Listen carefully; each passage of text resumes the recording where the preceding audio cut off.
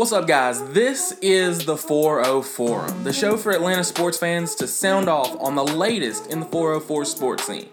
I'm your host, Isaiah, and I'll be here to guide you through all the triumphs and the tragedies of sports around the 404. It won't always be pretty, but I can promise you it will be fun. So ATL, let's talk.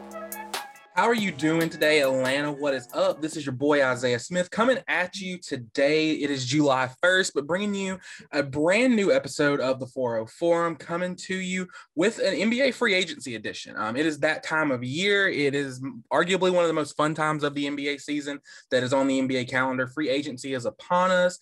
Teams can legally tamper, I guess. No deals can be officially finished or completed until I believe it is next week after July 4th, or maybe it's next Thursday or Friday. But they do have that week of kind of quote unquote legal tampering where all the deals get done. I still have questions about how a lot of these deals are getting done, with like John Wall knowing he was going to the Clippers, at the Clippers facility, even before he's been officially I think released and bought out by the Rockets. But whatever, we're not going to go into the whole idea of NBA tampering. Before we get started, I'm going to first tell you guys where to find me.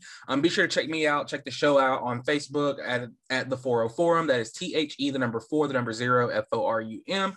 Also check me out on Twitter at the 4-0 Forum. Also follow me personally at Isaiah Smith 30.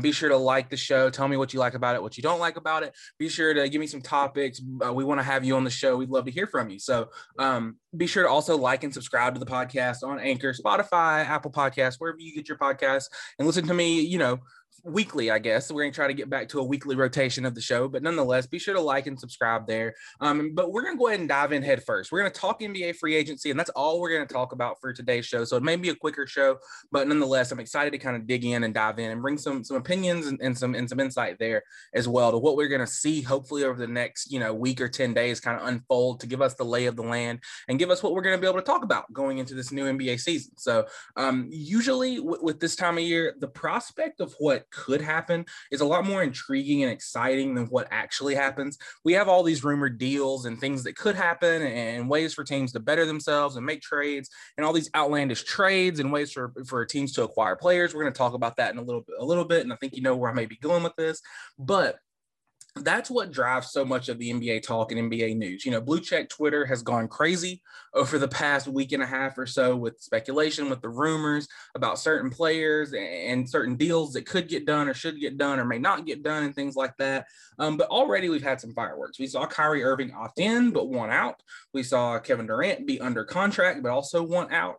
And I think this is just kind of the bow and ribbon on top of the Nets putting on a 10-year-long clinic of front office incompetence. If you look at it and think about, first you had the trades with Boston that they gave all those picks away to get an aging Kevin Garnett and get an aging Paul Pierce and make those moves when that Boston team kind of broke up after they saw they weren't going to be better than LeBron's Heat in the Eastern Conference, and they kind of committed to the rebuild and committed to Brad Stevens. But the picks that Brooklyn gave up to get those aging former Celtics turned into young stars, Jason Tatum, Jaylen Brown, and a couple other guys, turned into, I think, Jared Allen and, some guys who are with the Cavs now. So those picks have kind of paid off and come to fruition.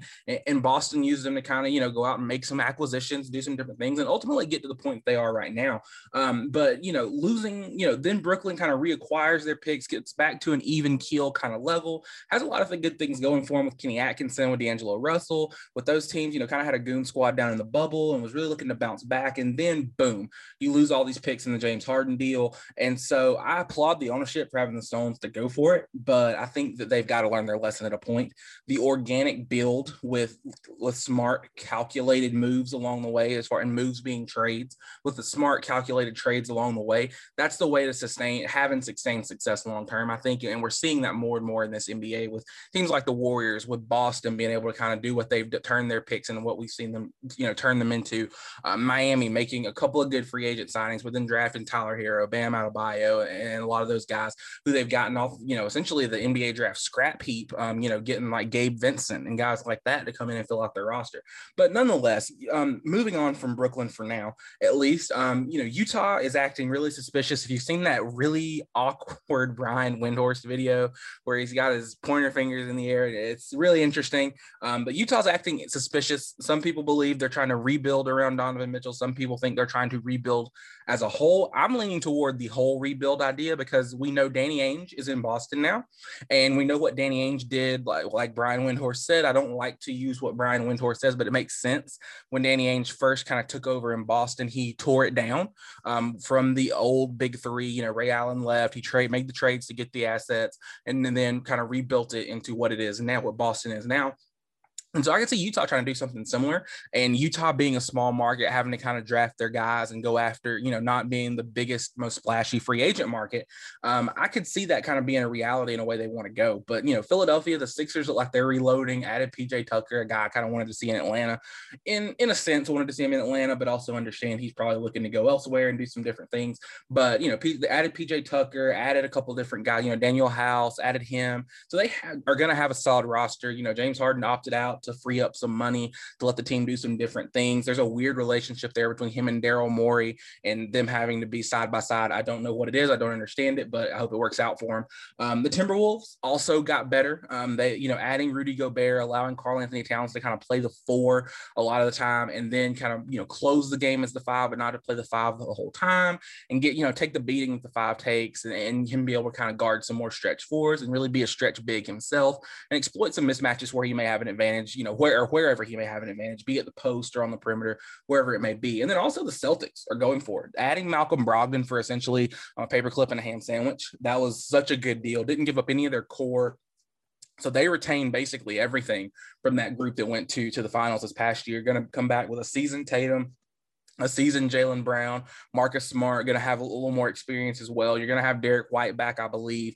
Also, you're going to have Malcolm Brogdon as a truer point guard maybe than Marcus Smart, but definitely a secondary creator to be out there with the second unit. Hopefully Robert Williams gets healthy because, man, he's fun to watch. And then, Al Horford, I think, will be back with the team, as well to kind of anchor the second unit. Grant Williams is a guy who gives them some kind of muscle and girth inside and kind of does some different, really good things for them in the paint as a backup big. So they're going to have a very, very good roster. Again, look for Boston to be right there, with all that they've done. But most importantly, I think, this is kind of going to be the meat and potatoes of the show. The buzzards are swarming, if you will, because as we know, Kevin Durant has asked out. Kyrie Irving is seemingly on his way out. We guess that's another weird situation for a whole nother different podcast and a whole nother different day. So if you want to hear about that, I would suggest listening to the National guys because we're not going to focus on it. But the buzzards are swarming. People are trying to get the over the top view of what's going on with a bunch of different teams, with a bunch of different players, stars, even to see who they could potentially put a package together for and make moves. The phones are probably ringing off the hook in every front office, not just the Hawks or Brooklyn or wherever, but the phones are probably off the hook. It's a fun time around the NBA. So we're at the point now where the buzzards are swarming and kind of seeing what moves can exactly be made. And it's a fun time because all the phones are ringing off the hook. Every team is involved and active and wants to know what's going on and see what players may be available and who they can put a package together for. But at this point, you kind of have 2 categories of teams. You have teams looking to sell, to give up, players, liquid assets, I guess you can call them, and acquire either younger assets or draft capital. And that usually signifies a rebuild. Or, you have a team that's looking to acquire assets, liquid assets, meaning current players. You have a team you're trying to get, veteran players, maybe younger veterans, but veteran guys nonetheless, who can help your team win right now. And so the Hawks are kind of in that latter category. They're looking to acquire more win now players than future assets. And that's a fun place to be. I'll go ahead and say, having been on both sides of that coin with the Hawks, it is a much more fun place to be in a position to try to think, okay, what moves can we make to either get into championship contention to Eastern, in the top 4 of the Eastern Conference? What moves can we make to get there, as opposed to what moves can we make to acquire the most assets to get us there in 3 to 5, 7, 8 years? And that's just a really fun time. It's a fun time to be a sports fan, an NBA fan. And the Hawks have already kind of started making those moves. They're making, what I think is a essentially, I'm not going to call it a full-on championship move. It's not the move to get them to a championship, I don't think, but it is a move that is going to get them a step closer. It makes them much more competitive. It changes the lay and the view of the Eastern Conference a little bit. But, they go out, if you haven't heard, they've gone out, made the move for DeJounte Murray, and ended up giving away, I believe, a few first-round picks. Danilo Gallinari went over in the trade, but didn't give up any of their really true core pieces in the DeJounte Murray deal, which is great. And Murray adds most of the things, I won't say all, but most of the things that the Hawks team has been looking for. He's a versatile two-way guard who goes beside Trae Young.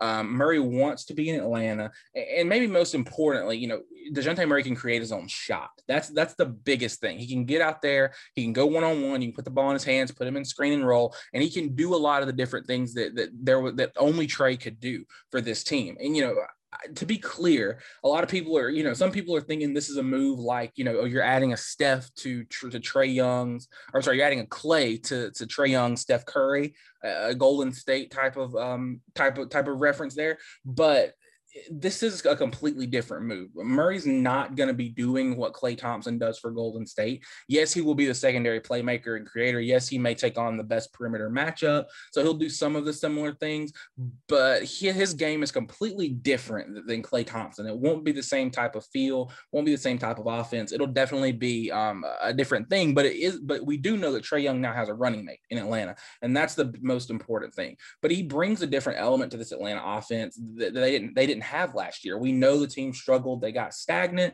when Trae Young was off the court. They struggled to score because really no one could beat their defender, create mismatches, create advantage situations, and put the defense in a bind.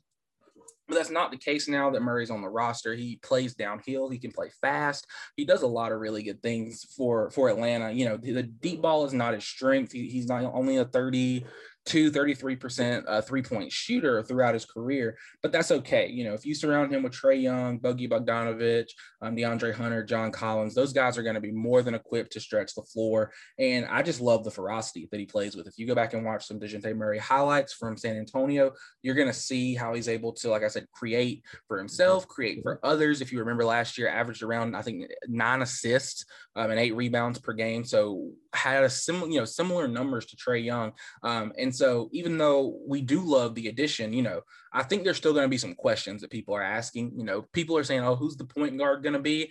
Because if you look at, I think Sport Track last year had both Trae Young and DeJounte Murray listed as locking all of their minutes at the point guard position. Both played 100% of their minutes as the point guard. So I'm not sure how Nate McMillan's going to feel like he needs to play this.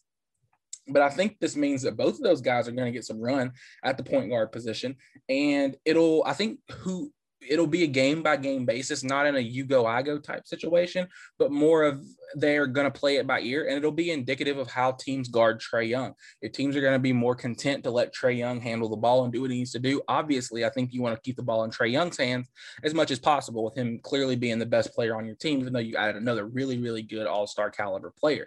However, if teams want to take the ball out of Trae Young's hands, they want to double him, they want to get physical with him the way Miami did in the playoffs last year, I think at that point, that's when you'll see Murray take over and kind of run the show. I think we'll definitely see Murray put down some monstrous dunks over some help defenders. When, you see situations where Trae Young will get doubled out high in a pick and roll, he'll be able to go now to Murray, who's a guy who's looking to, attack again, not looking to keep his feet set and knock down an open three, but really looking to catch the ball. If he doesn't have a wide open shot, put it on the floor, get to the rim. And then when he gets there, he's either going to be able to put it down on somebody's head, or he's going to find an open shooter or a lob or a dunk pass to a big guy for a finish. So, Murray's able to beat his defender, and attack, give that secondary attack that really does put defenses in a bind. And last year you didn't have that as dynamically. Yes, Bogey can do it, but Bogey's, that's not his style. That's not his game. Herter could do it as well, but again, that's not his game and exactly what he wanted to do. And, DeAndre Hunter has shown it in flashes, but again, not 100% of his game, not what he wants to do every time out there. So I'm looking, forward to seeing Murray make those, high lob passes to Clint Capella, Onyeka Okongwu, John Collins, because they're going to be there. They're going to be there for him, and he's the type of player that's intelligent enough and a good enough passer to make those plays and make the great kickouts to shooters and seeing guys, knock down shots. But I also think the other, good thing with Murray is he's the de facto backup point guard. Even though we did sign Aaron Holiday, DeJounte Murray is going to get minutes with the second unit on the floor without Trae Young to get to run the show. And as it makes sense because he is kind of the secondary creator on the team. Average, right at, I think, 9 assists per game last year, like I said, with San Antonio, with honestly a less impressive supporting cast, maybe playing a slightly better competition than he'll see this year. But hopefully, this can kind of help them manage Trae Young's minutes a little bit more. You may be able to see Trae Young take a load management night off in some cases or in a couple back-to-backs, not because, Trae's incapable of playing back-to-backs, but just to kind of get him off his feet, help him rest, not make him have to log a full 82 just to keep this team close to the playoff line and get him into the play-in tournament. But still talking about Murray here, I love the upgrade he brings defensively as well. He stands at 6'4", 6'5", got a 6'10" wingspan. He can take the other team's best guard in the way that we see Klay Thompson kind of do in Golden State, which is great. Especially with the long arms, a 6'10" wingspan really makes it tough, really makes him a versatile defender, gets his hands in a lot of passing lanes, a lot of deflections that are kind of a hidden stat as well. But with him being able to take the other team's best, perimeter or one of their better perimeter players, it adds another good defender to go with DeAndre Hunter. And he's a switchable guy who can jump around, make life tough, like I said, on opposing teams' guards, especially point guards, make it tough for them to get into their offense and get into the flow of what they want to do offensively. When before you had, a smaller, less defensively capable Trae Young, who wasn't able to provide as much resistance. But if you remember, Murray led the league in steals per game last season. Hopefully that stays. That facet and aspect of his game stays once he gets comfortable in Nate McMillan's scheme, of course. And I think that can get, Atlanta 2 or 3 more transition opportunities per game and hopefully, 4 to 6 more points, 4 to 6 more quality shots and possessions. And I hope this allows the Hawks to run a little bit more. They were kind of a slower paced team last year, really more deliberate in the half court. And I don't think that played to all of their strengths all the time because they were a younger team and were going against a lot of set defenses. With this group, with adding Murray, you're a very athletic front line. Trae Young, Murray, DeAndre Hunter, John Collins, Clint Capella, Onyeka Okongwu when he's out there. That's a pretty athletic group and a pretty young and spry group. They're going to really want to run the floor. And I think it will definitely help them out because they have the bouncy big guys who are the lob threats, not so many back to the basket, post up, 3 bounces, hook shot type guys. They have the bouncy bigs that want to have the space and are, be vertical spacers. So I think that can kind of play to your strength in transition there, especially with Onyeka Okongwu, or when you go small and maybe put DeAndre Hunter at the 4 if you ever want to do that. And, I think also in transition can be some of the best times to shoot the 3. You can get a lot of rhythm looks there. Trae Young can break the defense's back when he's in rhythm and pulls up because he's out there yo-yoing with the basketball. You don't know if he's going to, keep going full steam and get to the paint or if he's going to stop on a dime, pull up and knock down a 30-footer. So I think you get a lot of rhythm looks there. You can steal momentum. And also, like I said before, just the basic idea that, when you play against a team before they get their defense set, they don't communicate as well. They don't know where the help may need to come from. And you have a higher chance of forcing mistakes, forcing miscues, and getting easy buckets. And if you're Atlanta, I think that's one of the keys. You got to find those easy buckets. And every NBA team has to find those easy buckets. And so my last point to say about, DeJounte Murray's acquisition before we move into another topic of conversation around free agency for the Hawks, it is the idea and the fact, I guess it's a fact now, that maybe is one of the most important, and I think maybe one of the most fun takeaways as well, is that Trae Young can recruit. He can go out. He can go to these, big NBA events, the All-Star game, the whatever event it is, and, be around those guys. He's not, people, I think there was this idea that Trae Young was kind of a gruff competitor and he wasn't super friendly, and a lot of guys that want to come play with him, that kind of thing. But I think, with the competitiveness, there's also a personable guy behind there. And so it shows that he can recruit, he can go out. Obviously, Trae Young has friends throughout the league. Him and Michael Porter Jr. played, AAU ball together. And, obviously he's spent a lot of time in basketball circles. So if you've heard the story about how, Murray and Trae Young kind of met and got close, they met at the All-Star weekend last year when Murray was an All-Star and Trae was also an All-Star. They've been kind of talking about teaming up for the past 2 or 3 weeks. And, I personally was a little worried when, news first broke that Murray didn't want to sign an extension with the Spurs. And I thought, okay, well, did the Hawks kind of take on a deal that San Antonio knew they weren't going to be able to keep? And Murray has, a pipe dream of being in LA or New York or somewhere like that. And he just couldn't get there. So this is a stop on the way. But that's not the case. Reading about him and Trae Young's relationship, those guys are both really excited to play together, really excited to see what the Hawks can become and see how they can both help the team. I know Trae Young's ecstatic to have just another playmaker, another guy who's, close to his skill level when it comes to making plays and breaking down the defense. So I think that's very exciting.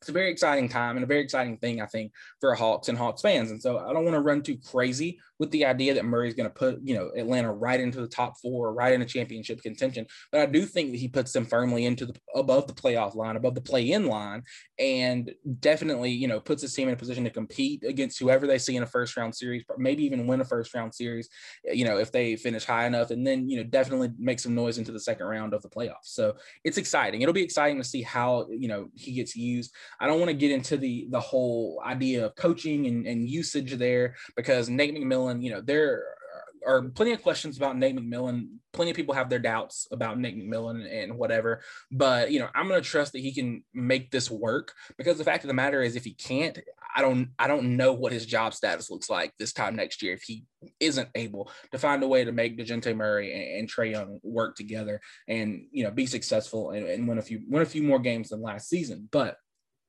speaking of moves the Hawks have made, going to kind of jump along here. Another maybe more surprising move for a lot of, I think, Hawks fans and myself personally, wasn't expecting to hear it and see it, at least, as a singular entity, but is the Kevin Huerter trade. It was a bit surprising. And so a lot of people are still trying to figure out what to make of it. A lot of the folks in town think that this is part of a bigger move. The Hawks are trying to do something else. Maybe there's a free agent they really want to get that would cost too much money, so they don't get rid of Huerter's contract. Maybe there's a trade they want to make and they need to have these other contracts on the books to be able to fill the roster out, those types of things. And we'll get to some perspective options there. But, the trade for Huerter, if you haven't heard, was, the Hawks sent Kevin Huerter and then they received Mo Harkless, Justin Holiday, and, a future highly protected first-round pick that'll probably turn into a couple second-rounders. But for me, I think it was a smart move.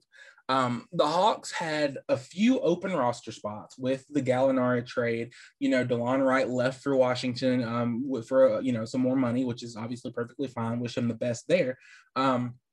But, with those guys leaving, you have 2 open roster spots you need to fill. And so you add Justin Holiday and Mo Harkless. And so you kind of get 2 guys for 1 plus a pick. Plus, you save $3 million, and both of those guys are rotation caliber guys. Also, just to make a note, the Hawks do now have 2 of the 3 Holiday brothers on their team, so I don't think the move of Huerter was to acquire Drew, the third Holiday brother, but it would be fun to be able to have all 3. But nonetheless, you hate to see Kevin Huerter go, but I do understand the move. Like I said, he was about a $14 million guy, and you have 3 guys with his skill set, essentially, when you think about Bogey, and then you think about also having adding DeJounte Murray, you have 3 guys that kind of play that same shooting guard position. So it's going to be a bit of a logjam there because none of them are able to bump down to play small forward. And you don't want to play with, a small guard who's not a great defender, and then also play with another guard who's just not fleet of foot and not a great defender, and then Murray, who has that much more pressure, and then you got to also play another really good, defender behind them, or 2 more good defenders, really, and that could hamper you offensively if you're trying to play a lineup with Okongwu and Capella, and then Murray, and then Trae Young and another shooter. I think that could hamper you a little bit, so I do understand the move, like I said, but obviously, Bogey makes more than Kevin Huerter. I think Bogey's deal's around $16 or $17 million, but Huerter's the asset, and you could get more for a younger guy who's still budding, who's still growing as an NBA player. And it's a win for the Hawks because they didn't just take dead contracts for the pick. You didn't just get cash, or you didn't just get contracts of guys who you're going to immediately cut. You got, like I said, 2 rotation caliber guys who can fit in on your roster. And you also save yourself about $3 million to go out and add someone else. I think looking at it, Travis Schlenk maybe thought that $14 million was a little bit of a high price to pay for a guy who plays a position where, it's 3 deep at the position, and, you were going to have some competition for who was going to be able to fit into the roster at shooting guard and be in the rotation. But also, I think, some people didn't feel like Kevin Huerter progressed as quickly as they'd hoped. He didn't, take that next step after a pretty good Eastern season with the year they went to the Eastern Conference Finals 2 seasons ago. And not to say he's been bad or was even bad last season. I just think it was an opportunity to get some assets, to free up a little more cap space, and add some more movable or even cheaper contracts. And the other side of that is Kevin Huerter makes Sacramento better. I wish him the best out there, and hopefully they can sneak into the playoffs. But like I said, a lot of the working logic is that this move of Huerter is to set up a bigger move in Atlanta, and I'm 50-50 on that. I don't know. Obviously, the front office does such a good job of kind of hiding their hand. The DeJounte Murray news didn't really break until, maybe not even a week, maybe 3 to 4 days before it was really time for the wheels to start moving. And because everyone thought that the Hawks were going in different directions, maybe they're going to stand pat, maybe they're not going to make any moves after the draft. But no, they did stick their nose in there and were able to come away with a really good trade. I feel like, that some national guys are saying, the Hawks overpaid. They paid too much for Murray. I don't think you did. I think you get that's the price of business to get your guy, and that's just the way it is. But to talk about some bigger moves, another move to be made on the back of Kevin Huerter, I'm going to go ahead and throw it out there. Do the Hawks have a realistic shot of landing Kevin Durant? We talked about at the beginning of the show that he has said that he wants out. He doesn't want to be in Brooklyn anymore. The Buzzards that's his, around Brooklyn. That's mostly where the Buzzards are swirling around Brooklyn, and monitoring the status of Kevin Durant, figuring out who's offering what, trying to put their best offer in. The Kevin Durant market looks a lot like the housing market right now. It's ultra competitive. Everybody wants into it. But unfortunately, he's the big fancy house on the hill that only one person is going to get, and it's going to be the highest bidder. It's probably going to be a bidder who pays cash, or in this case, has a lot of assets. So nonetheless, looking at teams around the league who have a shot to land him, Toronto's kind of lurking around and playing kind of coy with this. And so Masai Ujiri is a really good general manager, is a really good, president of basketball operations, and runs that franchise so well. It wouldn't surprise me if they got into the Kevin Durant sweepstakes, but I could also see them saying, no, the price is too high. We don't really want to be in this, and backing away and keeping their young assets and continuing to build and being a borderline, a fringe playoff team for the next few years before Scotty Barnes kind of comes into his own and some of those other guys. But I think Toronto's got a really good shot to land it. If you think about sending Scotty Barnes, who was the rookie of the year, has, a super, super high ceiling, maybe another young player, another one of those young, long wings that they have with kind of the mold of their team, and send a few picks, Toronto can keep a lot of that core intact and be one of the favorites to win the NBA title with Fred VanVleet, Pascal Siakam, OG Anunoby, Precious Achiuwa, and again, if they can keep a couple of those longer young wings on their team, they'll be pretty good. And the plus side is this isn't a Kawhi Leonard-like trade. Obviously, the price for Kawhi was much lower because he was on a much shorter deal, only going to be there for 1 year guaranteed. Kevin Durant's going to be... We think Kevin Durant will be wherever his next destination is for 3 to 4 years until his contract expires. So if you think about that, and you can keep that young core intact, Fred VanVleet signed long-term. I believe Anunoby's locked in. Siakam's locked in. Precious Achiuwa wouldn't cost that much to re-up with, I don't think. And then you have Durant. You've got a solid young core right there up north in Toronto that's going to be ready to compete in the East with the Bostons, with the Phillies, with the Miamis, with the Atlantas, hopefully, for the next 3 to 4 years. You're going to have that and be in a really good situation, barring injury. But knowing Masai Ujiri, he's going to keep his ears and eyes open, obviously. But if the price gets too high, he knows he's in a good place with his team's rebuild. He knows Scotty Barnes is a player. He knows that the assets they acquire, they're going to draft well. He knows they're going to get good players in. If another opportunity for a big-time trade presents itself, he may take it later down the road. But building for sustained long-term success is kind of the direction I think they want to go. And also looking at Kevin Durant, his entire situation, it's different than Kyrie's because, Durant is really in a position to say where he wants to go because he's got so much team control. Unlike Kyrie, who is trying to force himself to places, but it's really weird. And with the salary and him making $37 million, how does anyone make that work? And very few teams are even interested in him at that price. Very few teams are interested in him at the mid-level exception. So let alone at that price. But I think for Kevin Durant, he's got to evaluate where he wants to go. And quite frankly, there's no better place than Atlanta. Atlanta's situation-wise, maybe not with what Brooklyn can get in return, because Brooklyn's going to want to return, but situation-wise for Kevin Durant, Atlanta's got to feel like a pretty good place. Of the teams that he's listed and said he wants to go to, we'll talk about them first. Phoenix is good, but are Kevin Durant and Devin Booker alone good enough to make it through the West consistently for the next 3 to 4 years? If, Phoenix has to give up, obviously, Michael Bridges, Cam Johnson, DeAndre Ayton in the trade, and then what if Chris Paul hangs it up after this season too? That, to me, is the biggest if, because you're losing maybe the best floor general in basketball there, as far as just being a leader and helping to kind of, right the ship when things go left, he can get it back on track. But, to me, it seems kind of bleak if Chris Paul leaves. I know he's not the Chris Paul of 5-8 years ago that was dynamic and doing all these things, but, I think Durant and Booker would be fun to watch. It'd definitely be maybe the two best scorers in the game playing together. They'd be competitive, but I don't know if it's still a maximum level of competitiveness that they, could be at. And so moving kind of to the next team, the Heat, I don't think the Heat have the ability to move the asset that's most coveted by teams. And that the asset that I think Brooklyn is most interested in would be Bam Adebayo. The rumor is Durant, if he goes to Miami, wants to play with Kyle Lowry, wants to play with Bam and Jimmy and those guys. So I'm not sure that deal can get done without a third team kind of swooping in and providing maybe an extra player or something like that. So that is also kind of a hookup with Miami, and maybe Miami's going to do what I posit that Atlanta does later. But Miami doesn't feel like they have the ability to put it all together, even with Tyler Hero, even with some of their young pieces that are good, but just aren't. They're more good rotation guys or good, role players than a budding star, quite frankly. If the budding star on the team, I think, is Adebayo, and that's how a lot of people around the league feel. And so that's the way it'll be. So after that, you've got, like I said, the rest of the league essentially is interested in Kevin Durant. But to me, it doesn't make a ton of sense for the teams that will be trading people away.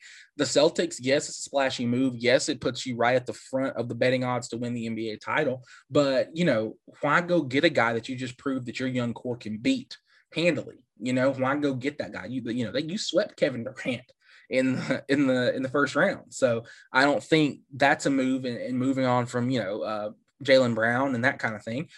Portland, they could make a move, but do they have the assets? You're already paying Dame so much. You're paying Jeremy Grant, Yusuf Nurkic.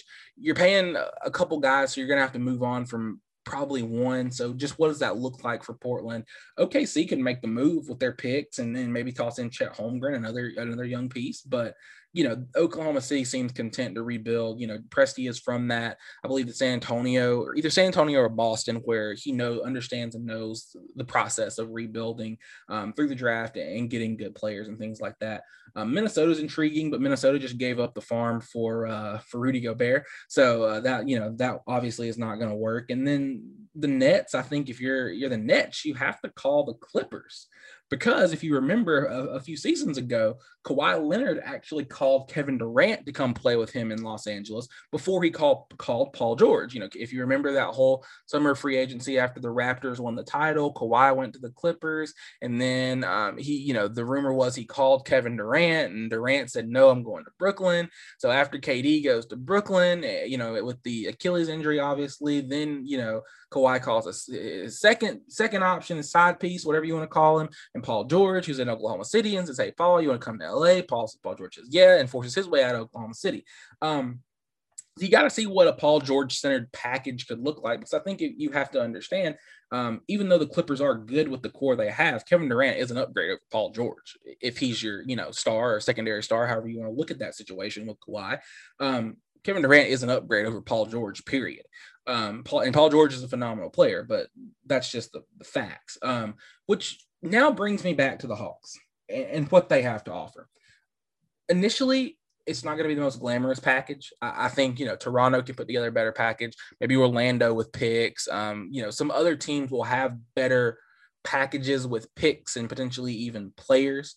But this may be the best package that a GM is willing to make and follow through with. And I think if you were to go Hunter Collins, 3 to 4 first round picks, and you're going to have to be creative with how you do those and with some pick swaps, and then also with some other things going on there. But I think, that could be a strong package. I know the Nets are asking for a load of first round draft picks, but realistically 2 or 3, I think, is what they're going to get.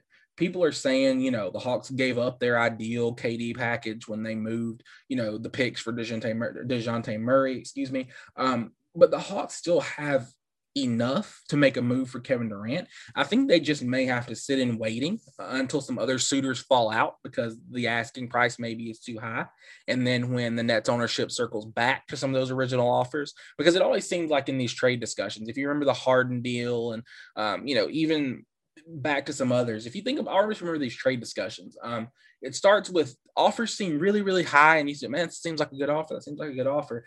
And then, then you start, it leaks out a little bit more, and then the trade's finally made, and then you hear after the fact that so-and-so offered this ridiculous package for a player, and it's like, if that was offered, why didn't they take it instead of the 3 second round picks they got for a player like James Harden or something like that? It always seems like GMs hold out just a second too long. They hold up just a second too long trying to get a little bit more, and then end up with a lot less. And so it's just going to be an interesting way to see it plays out. I don't know that a player like Kevin Durant's ever been traded before, or a player like Kevin Durant's ever wanted out of his contract with 4 years left.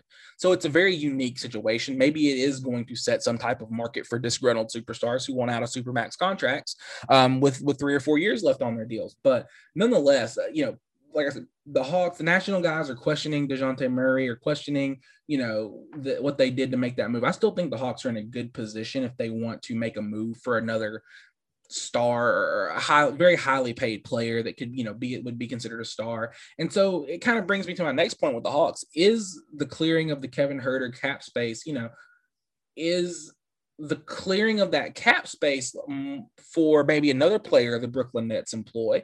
And I'm going to throw this out here, and this has not been discussed or brought up, but the Hawks have been in on this player before. But is the quote unquote bigger move behind the Huerter trade for Ben Simmons? Because if you're the Nets, once you move Durant and Kyrie Irving, do you want to build your franchise around, Ben Simmons, or do you just want to set the place on fire, put it out, save the city, let the insurance company come in and cut you a check for the value of the building and do your best to rebuild again? I think your best bet, knowing that what Ben Simmons has been over the past year or 2 years and not playing for a year, we don't know what Ben Simmons is right now. We know he's making a lot of money, and we know he hadn't played in a year. We know he passed up that layup over Trae Young, but that's about all we remember and know about Ben Simmons. And so we don't know what he's going to be coming back from the back injury and things like that. But hope he can regain form wherever he is. But there's a lot of speculation and guessing in Ben Simmons to the Hawks, but the working idea, I think, is that if you can't get the King's ransom for Kevin Durant, if you're the Nets, if you do wait just a second too long on pulling the trigger, you've got to try to get some more assets and use what you've got. And Ben Simmons, say what you will about him, having not played in a year, is an asset and would get you a pretty high price. You can't overvalue him, but you could still get some very good players. So Simmons, I think, makes sense if you want to move on from DeAndre Hunter and John Collins. You add those two plus I think a pick or two, and you have Simmons play the 3 or the 4 in the lineup and kind of be a secondary facilitator as well. You have Trey, DeJounte Murray, Ben Simmons, Capella, Bogey. That's not a terrible lineup. That lineup will hold up. You have a very talented lineup. You have a very solid lineup defensively. I do worry a little bit about the spacing with that unit because, DeJounte Murray is a good shooter, but not an elite shooter. Simmons and Capella aren't shooters, so you have to maybe, work and try to add a little more offensive pop and then, or maybe even use Simmons in a Giannis style role and try to just play faster. But, Ben Simmons, I think, is a name to keep your ears out for, and don't be surprised if you hear him involved in rumors or teams checking up on him. I'm not saying that's going to happen, but it's just a thought because his name's been so prevalent over the past, year in so many trade discussions and conversations. I think it would be a little nearsighted, I think, to think that the Nets are just content to get whatever they get from Durant and Irving. And then we're just going to play with Ben Simmons and it'll be fine. And maybe they will. Maybe that's what they'll say. Ben Simmons, I think, is still a very good NBA player. But I just think that if you're asking for all these picks and these different types of things, not to say they're going to be in full-on tank mode, but I think your idea has to be we're going to kind of at least tear it back down to a point and try to rebuild from there with these picks we acquire, with these young players, let them develop, give them time. And so moving on from Kyrie Irving, if you are to get a young point guard back, a guy who you see as the future of your franchise at that position, Ben Simmons is also a point guard. So it kind of begs the question of what do you do there? How is Ben Simmons going to hamper the growth of a young guy that you potentially get back? So, looking out, around, I think there's got to be some thought there, but who knows if it comes to fruition, and who knows if anyone's going to make a move on it. So nonetheless, kind of getting back to the Hawks and off the speculation buzz, because it's fun to speculate. That's what this whole free agency period is about. It's fun speculation, fun to think about what could happen and what could be. But thinking about the Hawks and realistic things that could happen, they still got to fill out the roster. There's still some pieces they have to fill. I think they're going to have 4 or 5 open roster spots with, moving on from Gallo, the Herter trade. You did add 2 more guys. So you kind of got a 2-for-1 there. But I think the need for the Hawks, if you want to just say this is the last big move is DeJounte Murray. What do we need to round out this roster to make it competitive and continue being a team in playoff contention? I think the priority has to be depth and girth. Beyond the big fish out there. And so when I say depth and girth, I mean, tough guys that can play inside. They're going to beat people up, aren't afraid to pick up a flagrant foul or two, aren't afraid to, stand up for Trae Young. I think DeJounte Murray's got a little bit of dog in him, and you're not going to push him around, but teams can still kind of get out there on the perimeter and physically, rough Trae Young up. So a guy who's going to kind of stand in there and be, I guess, bodyguard, protector, and also provide some resistance in the paint. Bobby Portis was a name I loved, but obviously I knew he would be too expensive for the Hawks' taste, and Milwaukee values him way too much after what he did on their championship run and has done over the past two to three seasons for them. Bobby Portis is one of the ideal guys. He's still young enough to really pack a punch. Obviously Draymond Green is one of the better tough guys in the league, PJ Tucker, those type of guys. But if you look around the league, what were some quality bigs you can bring in? I think Blake Griffin could be a solid backup big if the thought is still that he can play and get minutes. He was in Brooklyn last year and got hardly no minutes in the playoffs down the stretch of the season, but I think Blake Griffin still may have a little bit in the tank and could be a quality backup big. He's not the same guy he was coming out of Oklahoma dunking over everybody, but Blake Griffin can still play. He's developed his outside shot. He can, play make well enough for a guy his age and size and can, still give you max effort on the defensive end. And I think that's a positive for, a power forward that you may have.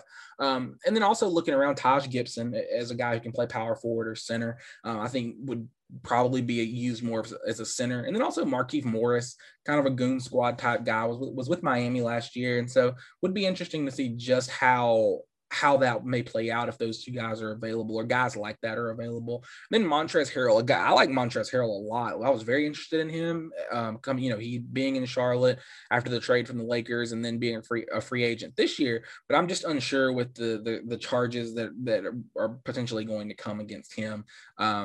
in the coming months or weeks or whatever it may be for, I think, guns and illegal drugs. So however that plays out is probably going to dictate his free agent market for that matter. So I think the biggest takeaway though is that it's hard to find quality muscle to go along with your team. I mean, there are only a few guys who fit the mold of a fit the mold of a Draymond Green or a PJ Tucker or a Bobby Portis. Those guys anyone can't go out and play that role. Those guys are in high demand and moderately low supply. So it's important to find them, get them, bring them in, and keep them there. Keep them there when you have them, because they don't grow on trees. So also, when you look at, kind of some shooting guard or guard depth, if you want to look at wings and guards, you're kind of down to scraping the barrel of the bottom of the barrel in the wing market. Bryn Forbes, Jeremy Lamb, those are some of the names that stick out. So maybe they're trying to pull off another trade to kind of find whatever the backup player or the second unit player may look like at the small forward or on the wing. But also you've got Jalen Johnson. You brought in Mo Harkless. Both of those guys can play that position. So hopefully there's a resolution there. Someone takes that job and whatnot. And so it is it'll work itself out. I think it's going to work itself out. It's going to be a fun time. It's going to be interesting. So that is all we have for the free agency edition. Thank you guys for tuning in and listening. I hope that I have planted some seeds to think about, to hope for the upcoming, days and weeks around the Hawks. Also, I know we're approaching 4th of July. You think, oh, the news is going to taper off after maybe, Saturday evening. It's not. We're going to be getting updates on this into July 4th, beyond July 4th, all in the next week. I believe it was on like July 4th when the Clippers barricaded themselves in DeAndre Jordan's house and wouldn't let him sign with the Mavs. So it's all going to come all through the weekend. Don't be surprised if you get a Kevin Durant update about a trade or a Kyrie Irving trade while you're eating a plate of good, cookout food on July 4th about 2 or 3 o'clock, or you wake up from a nap and find out that Durant has moved. So just keep your eyes peeled for that. It's a fun time. No one can predict it, truthfully, as much as the people on the quote unquote inside think they can. No one can. So it's kind of like watching the weather.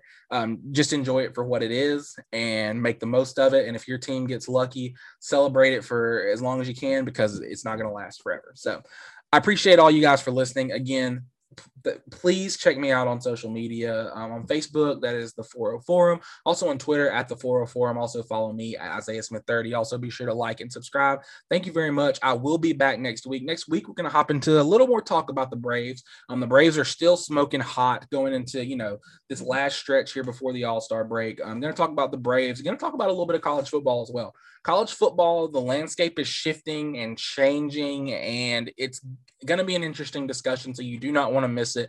Going to talk about some NIL, going to talk about some of the way that some of these conferences are consolidating. So be sure to tune in for that, and also going to talk some dogs as well. So appreciate you guys for listening. Thank you very much. Hope you have a great weekend. Have a very safe and fun holiday, and I'll talk to you next week.